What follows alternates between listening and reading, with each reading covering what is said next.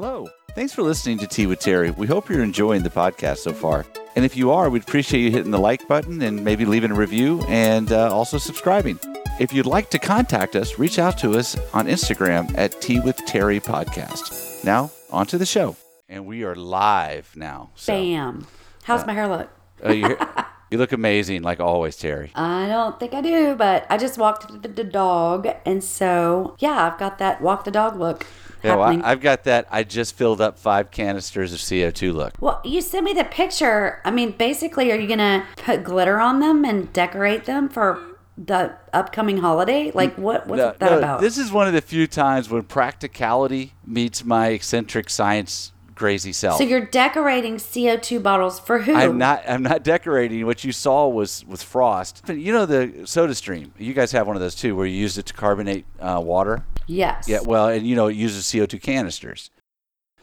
Well, and when the one runs out, you take it. You can exchange them for like $15 a piece, or you can go buy new ones. So we've been doing the exchanges. Well, about 6-8 weeks ago, we were like on our last canister. We were out, and no one had replacement. And so I was like, well, what are we going to do? And I don't have like a CO2 big charger thing. So I started looking on the internet, and I looked on YouTube. Wish. Yeah, well, that was my first choice. But I looked on YouTube, and this guy said, fill your own SodaStream canisters. So I clicked on it, and he goes, all you need to do is go buy dry ice. Dry ice is just compressed CO2. We know it's 16 ounces of CO2 in each one of those canisters. He said, just measure it out, crush it up, open up the valves, stick it in there, close it up. And then as the CO2 dry ice melts into CO2, it charges and compresses, and now you have compressed stuff. And so I just did all 5 of those. I bought $13 of dry ice, and I did 5 canisters. That would have been $75. And I got to play with dry ice, one of my favorite things to play with. Well, that's what I was going to say. I do get food shipped weekly that I love, and it was late last week. So I was like, oh my God, what am I going to do without my avocado, sesame seed, pumpkin seed smoothie? I'm going to freak out. So I sent them a super nice little chat, which I never know if I'm talking to a robot or talking to a human. So I just always err on the side of a human. And I'm like, hi, it's Terry from Texas. Like, they're going to know who I am. I'm like, hope you're having a good day wherever you are. And where the hell is my food? And she was like, oh, snap. Like, we are, or she, it, I don't know. I still don't know if it was a person or a thing. And so she was like, there is a dry ice shortage and you received an email. And I was like, let's talk about that. I was like, if you need to get a hold of me, there's a host of different ways to do it, but emails are probably not the best. Like, let's use the app, or you could text me. You can even call me. Which they're going to do none of those. They're just going to email you. You can Instagram me. You can send a carrier pigeon. You can send me a telegram. But email is the least important communication form known to me. So when you have 750,000 unread emails, and I never delete anything, I have well over 1.2 million emails. So anywho, the email was lost. So I was like, I know nothing about the dry ice shortage. And she's like, yeah, like it's really bad. So There you go, Steve. You just made it worse. Lisa had already told me about that because her meals were late coming in as well. And we use 2 different companies. Yeah. So see, you're really messing things up. You know what? Need to just it's kind of like you with your luggage. This is what I needed. What's happening. I have no dry. There is zero dry ice shame with me. Zero. All I have is joy and happiness. The only thing I know about dry ice is when it comes with my meals and they're still like, a pretty sizable chunk. Like, I've been putting it in the sink and running water on it and just letting the whole kitchen fill with fog. And it excites me and it makes me excited for Halloween. And it's just mysterious. I'm like, I don't know what's happening. I put it in a bowl and watch it bubble. And Lisa's like, are you 10? I'm like, if 10 is awesome, then yes, I'm 10. Exactly. Well, then I read the directions for the very first time.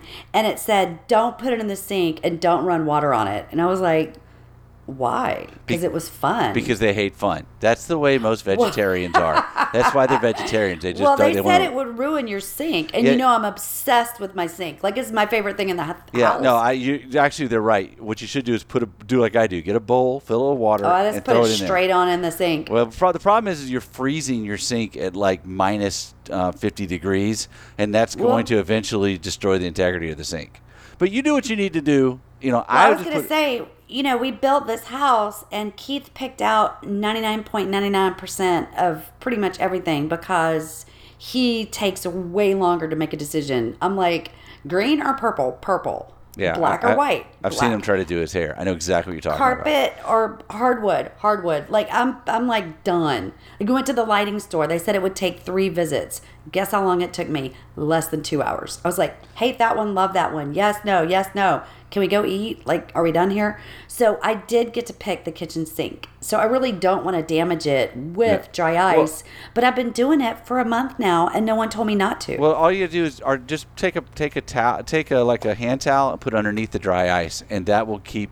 You just don't want that minus whatever 50-degree temperature or something on the surface of the sink because it will.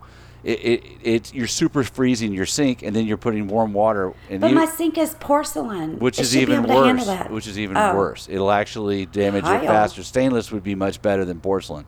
So you sound like you know a little bit about everything. No, I don't trust you. Trust me. I do know about freezing things, damaging things. Yeah, that is true. Yeah. You do know about damage. So okay. Anyway, all right. I'll put it in a bowl. So our exciting news, we have a winner of the contest.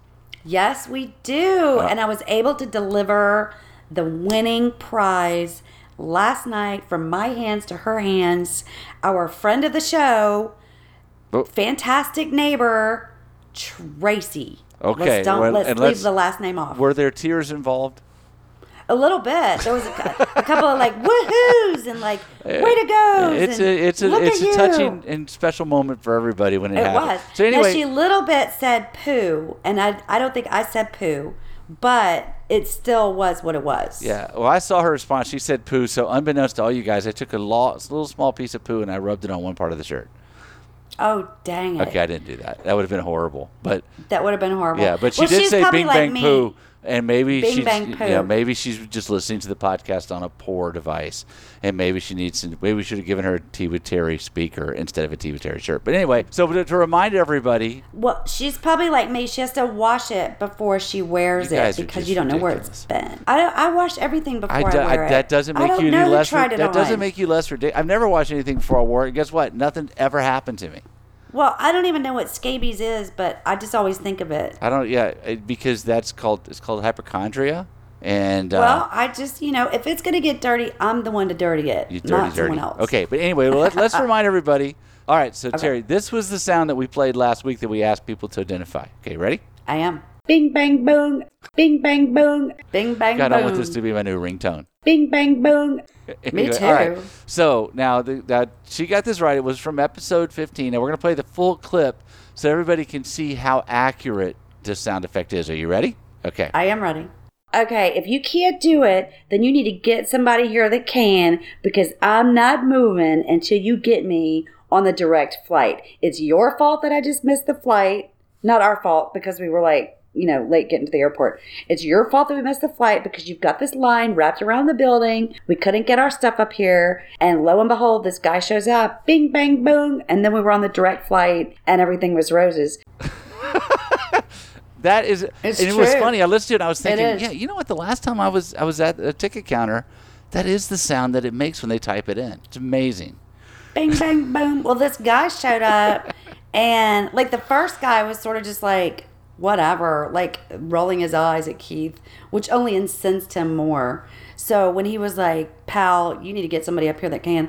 The next guy came and he was all business. He looked at it, bing, bang, boom. They printed, ticketed, tagged in like 0.01 I understand the seconds. story, but I'm just saying the sound effect is just like amazing how you capture it. It wasn't like tick, tick, tick, or he clicked his keys or he sat there and no, it was bing, bang, boom. And that was great. I mean, those are actually, I think, Sabre keys in the Sabre system of how they do things. Yes. So anyway.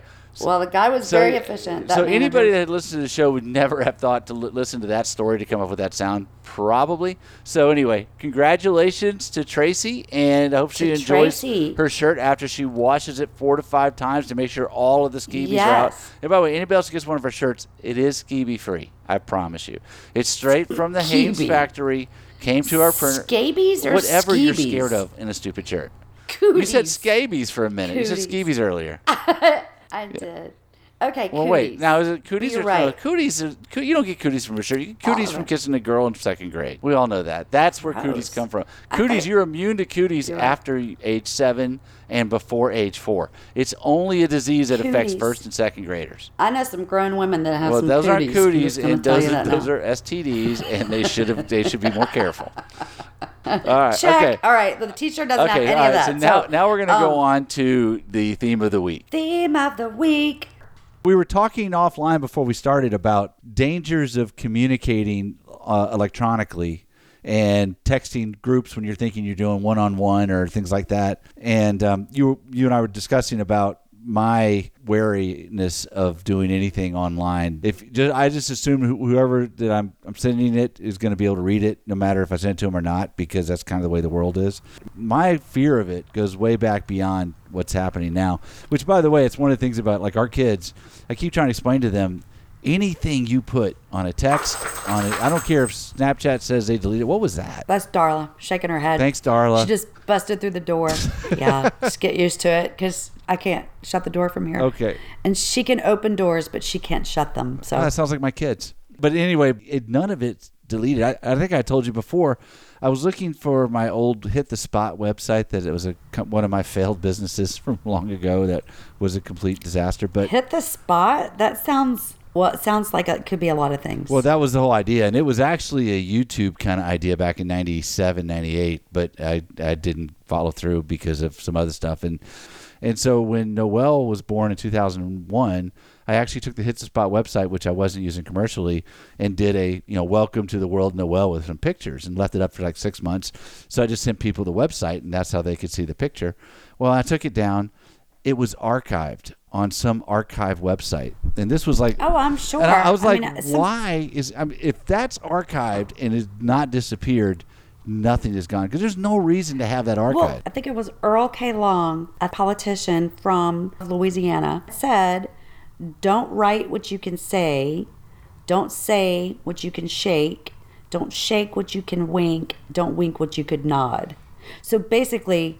Don't write anything down if you're going to say something crappy, like wink at it or nod it. And he was a crooked politician for sure, but he also got some really great things done. I'll give you an example. Louisiana has the tallest state capitol of any of the other 50 states. That's right. That's a fact.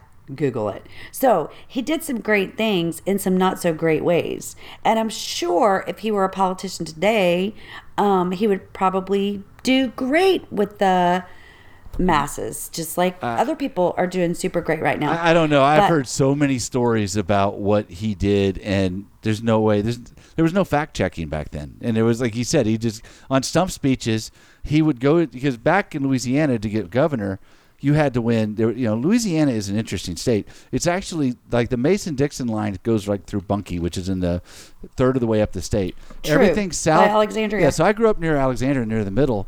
Like, I didn't even know what Mardi Gras was growing up to age 10. We didn't talk about it. It wasn't celebrated. It wasn't discussed.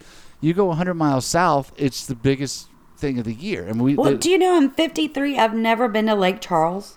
I've never had a reason. I've never been there. The regatta in Lake Charles was always fun. But anyway, but it's interesting. So when you're north, you have to talk. You're in the Bible Belt. When you're south, it was all Catholic, and so for sure. And so he was, and Huey P. Long was, I believe, Baptist. But there was a famous speech that he did down. It was in Catholic country, and he said, "Look," he goes, I didn't grow up there, but every Sunday I would get my grandmother up, and we'd have to go. We were in a wagon. I had to go and before dawn and get everything ready and bring her to mass, and then bring her back, and then I would go to church. And when she died, I still think about her, think about that. And then he like everybody was crying in the audience, and then afterwards, one of his friends said, "I didn't know your grandmother was Catholic." He goes, "I don't even know who my grandmother is. I've never met her." It was like, he just made it up. But back then, you could get away with that. Right? Everybody's like, "Oh my God, what a great story!" And that's yeah, they had no way to check anything, so he was slippery. But he definitely is the one that said, "Don't write anything you can say." And don't say anything. And I think it was Edwards that famously said that the only way that he could lose an election was if he got caught with a a live boy or a dead girl. I remember that. Well, Edwards. We moved to Texas in '91. Okay. And that was the year, and it was the rise and fall of Governor Edwin Edwards. Well, this was gambling. But he was governor. He wasn't governor yet. I mean, he was trying to run to get reelected as governor because he had taken some time off. But the slate there were two people. There was Edwin Edwards, who had already admitted that he had done crimes as a governor when he was governor previously. And then there was David Duke. Who was a grand wizard in the Ku Klux Klan. And probably still is. And that was it. That was it. That's why he said that. Like, there's no way I'm going to lose this election. Much like Trump said, I could kill someone on Fifth Avenue or whatever he said. So when you don't have any options, you get what you get. Well, we had an option. We left the state. We went to Texas. So we didn't have to vote in that election. We left before he just ran again. Like, I want to say 7 or 8 years ago. He's still in Huntsville. He ran for Senate. He's in Huntsville, isn't he? No. He got out. Because you remember what was funny is in 1998, both of them were in jail in Texas. David Duke was for tax evasion and Edwards for corruption, whatever he did. Yeah, he got out of jail, got a new wife, had some more children. I think her name is Candy. Could be wrong. And as far as I know, they're still together. They did a reality show. Oh, my God. Oh, my. Please tell me you didn't watch it. Yes. Oh, my God. Why would you support that? Why you're encouraging the degradation of all of society? It was going on with or without me. I mean, it was going on whether I watched it or not. So why not watch it? By the way, but Edwards, one last little corruption story so they changed the drinking age in Louisiana from 18 to 21, literally 4 days before my birthday. My birthday. But they did it on a slow roll. Well, this is where Edwin Edwards. This is why he gets elected. So. He didn't. The deal is that if they didn't change the drinking age to 21, they were going to. They couldn't get the federal money. They weren't going to get the highway money. But he didn't want to lose all the tax revenue from the college age drinkers. So what he did is he made it illegal. You had to be 21 to drink, but he didn't make it illegal for anybody to sell to anybody over the age of 18. So they started this private club, and after about a month or 2 or 3 months, they finally realized, well, hey, I'm not going to get arrested if I sell this 19-year-old beer. He will, and so all the bars opened, and then nobody cared anymore. But I was like, how genius is that? Well, that's what it was. Is if you were 18 on the day that it happened, you were okay. I was 4 days away. It was the 15th, and mine was the 19th. And I was just like, you got it. It was the most anticlimactic 18th birthday of ever, because you're thinking that was supposed to go party in Louisiana. But right? It's and I remember we moved to Texas and we went to a convenience store and asked, where's your beer? And they looked at us like we had grown a second head. Oh my God! It was the same thing when I moved here. They were like, "Oh my God!" I know. They're like, you got to go. There's one store in Richardson, and there was one store in Addison you could go to. And I was like, you got to be kidding me! What about where's your hard liquor? And the same thing. Right. I was like, I'm 27 years old, and I want to drink a margarita, and I got to go 2 hours, an hour there and an hour back, to make that happen. And it wasn't until the last 2 years that we could buy alcohol in Allen. Right. And you know what? The crime wave has happened here, and it's sad now. Oh, right. It's just turned into a drunken brothel town. It scares me. Yeah. But let me tell you about how this all relates to my first experience with the digital world and how it was the worst experience I could have had. So my first job out of college, I was an engineer at EDS, and we were and they were installing this new thing called a computer network, where that's Ross Perot Jr. Yeah, well, it was Ross Perot at the time. Well, no, Ross Perot had actually left. Ross had already started his Ross Perot Pro Systems. But anyway, they still, when I was getting there, the dress code was starting to get very liberal, because it used to be you had to have a white shirt, full suit, tie, wingtip shoes, laced up. And when I started, they were getting to be kind of hippie-ish. Your shirt could be white or slightly off-white, and your shoes could be slip-on wingtip style.